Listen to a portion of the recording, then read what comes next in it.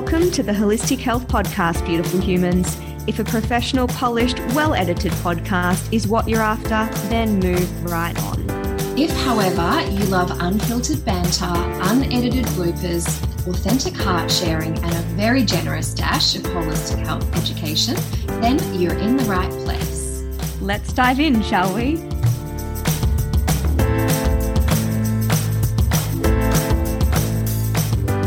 Hi friends, welcome back to another episode of the Holistic Health Podcast. This is Amy and it's just me today, friends, doing a solo chat with you about my most loved / hated subject, and that is the effect of mold on the human body. And the focus of this episode is really looking at, primarily for women, although a lot of this would be relevant for men also, is the impact of living in a water-damaged building or a damp home, or even working in a water-damaged, damp or moldy office, and the effect that that has on your hormones and therefore, by default, on your fertility as well.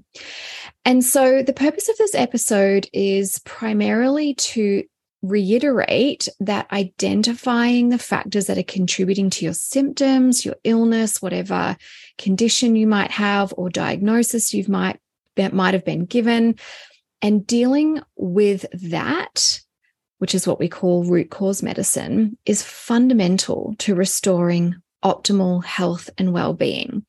And the reason I'm opening with that statement is so many of us jump to, what can I take for this condition, or what can I do for this disease, or what surgery or pill is there available, or what life hack can I do to get rid of this problem? And unfortunately, although fortunately now that you know, our environment is one of the single biggest influences on our health.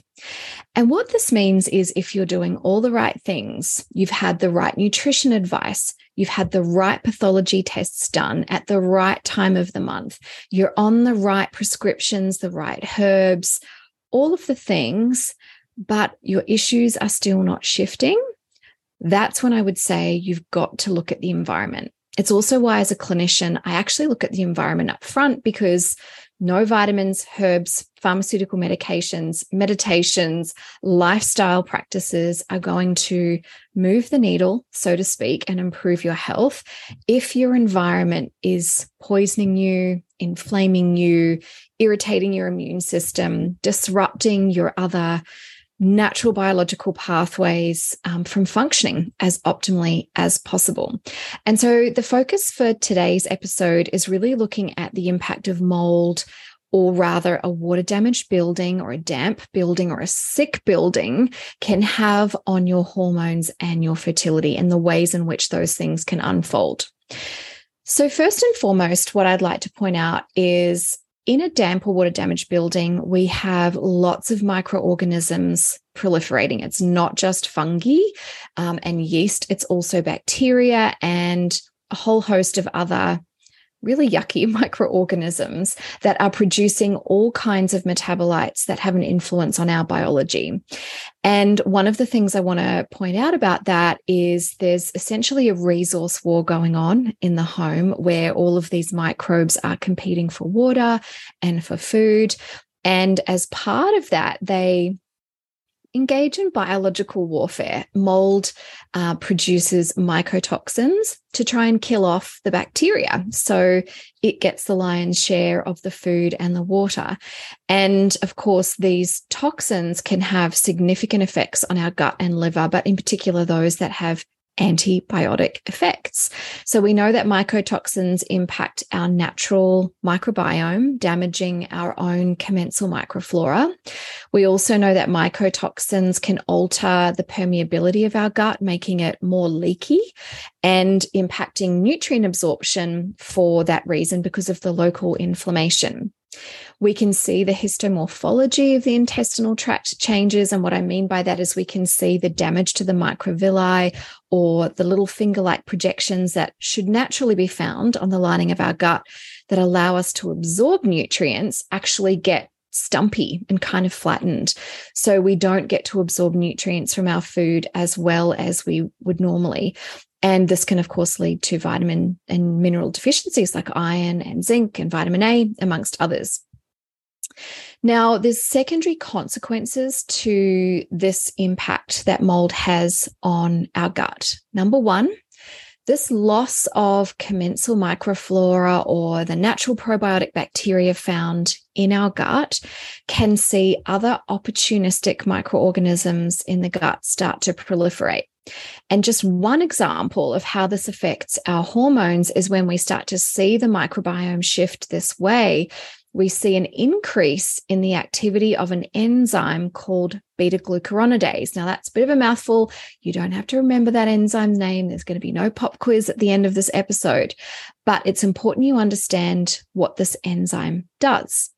Now, if we back up a little bit and consider the ways in which our body eliminates estrogen, one of those pathways is via liver detoxification. There are 3 different detoxification pathways that estrogen can be metabolized and eliminated, ultimately leading to this conjugated form of estrogen, or 3 different types, ending up in the gut, ready for elimination through the stool when we have a bowel motion.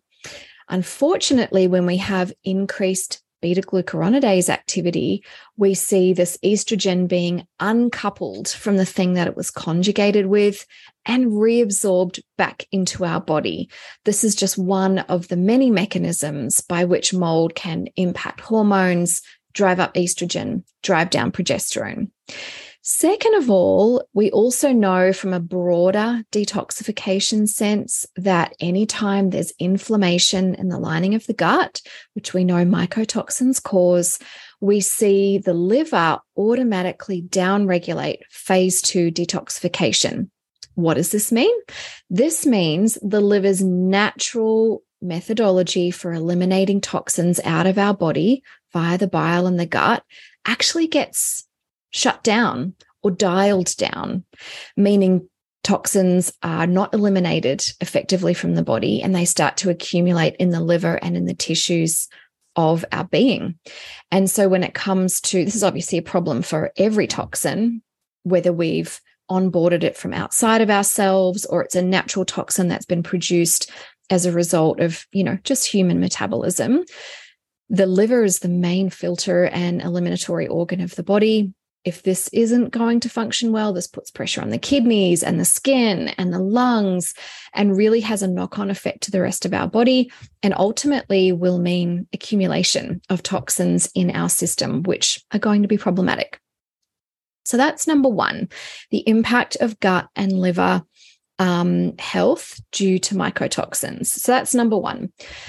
Number two, the innate immune response to a foreign antigen, and toxins are considered to be foreign antigens, can drive up the way our immune system responds to these, I guess, what can I call them? Alien invaders, or just chemicals in this case that our body doesn't want inside. And one of the primary aspects of our immune system that gets upregulated with mold exposure is histamine. Now, you're probably familiar with that term as it relates to allergies. Certainly, if we've inhaled or we have something on our skin and in our eyes that our immune system wants to get rid of, histamine production will increase locally to create an environment that attempts to flush away or eliminate or remove the offending agent. So you get pollen in your eyes and, the local mucosal immune system will produce histamine.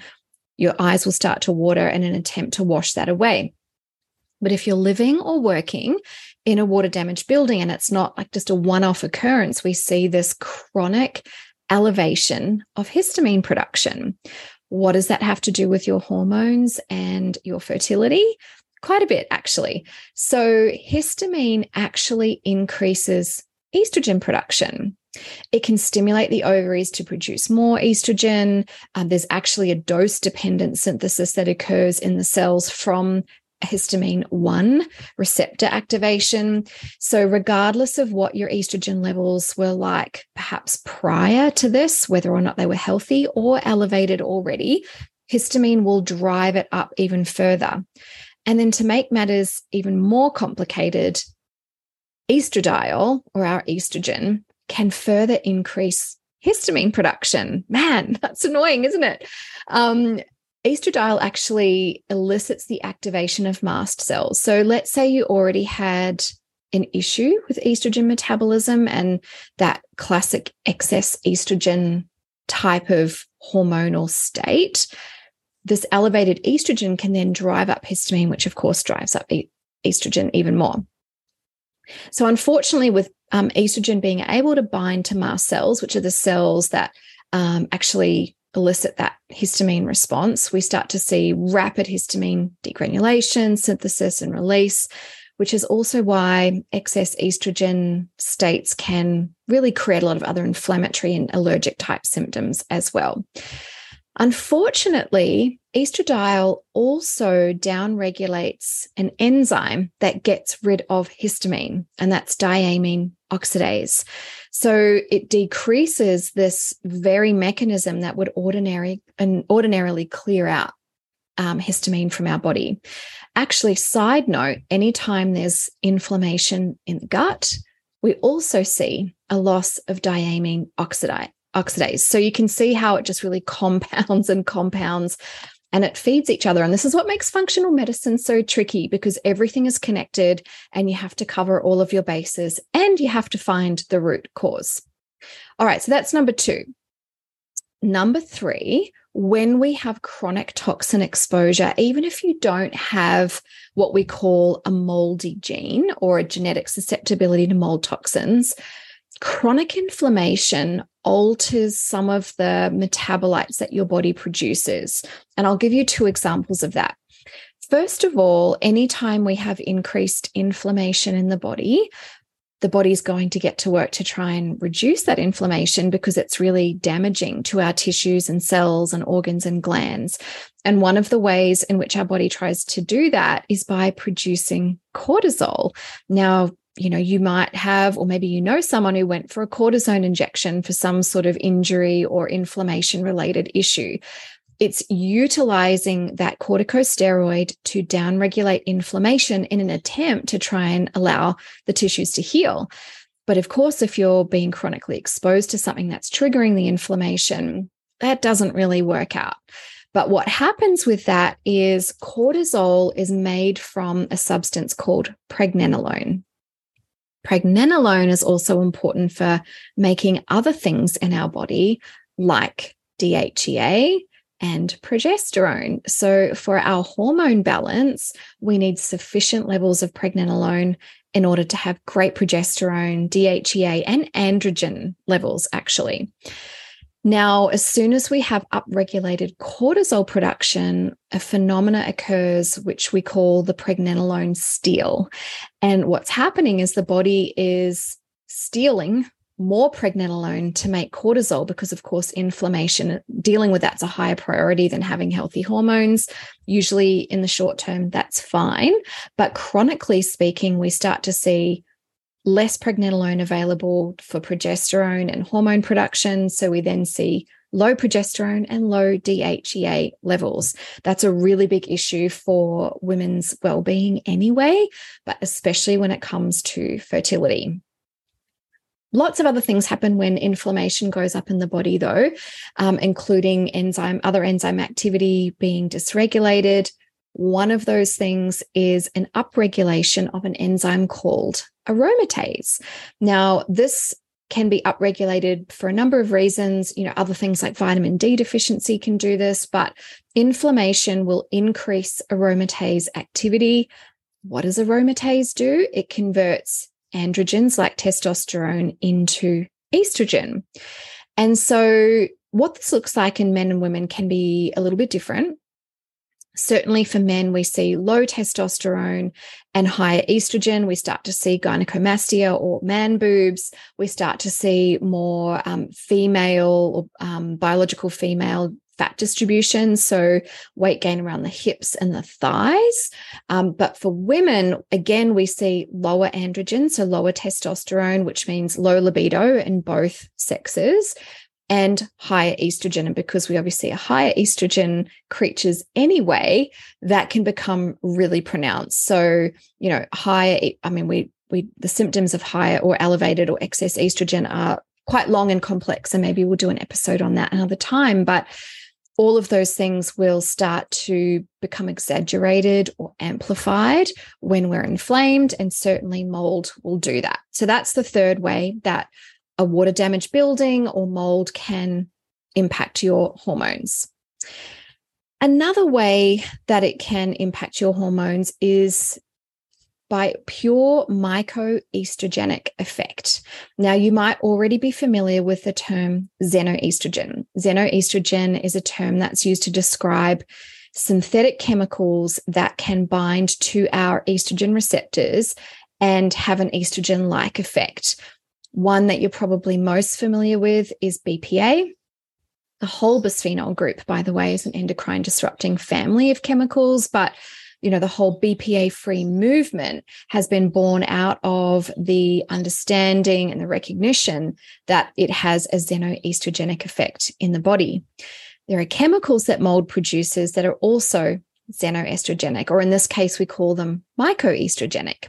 Now, the big one is a compound called zearalenone. There are other ones, zearalenol, zearalenol, and these are mostly produced by fusarium species of fungi or mold, and fusarium species proliferate in a water-damaged building.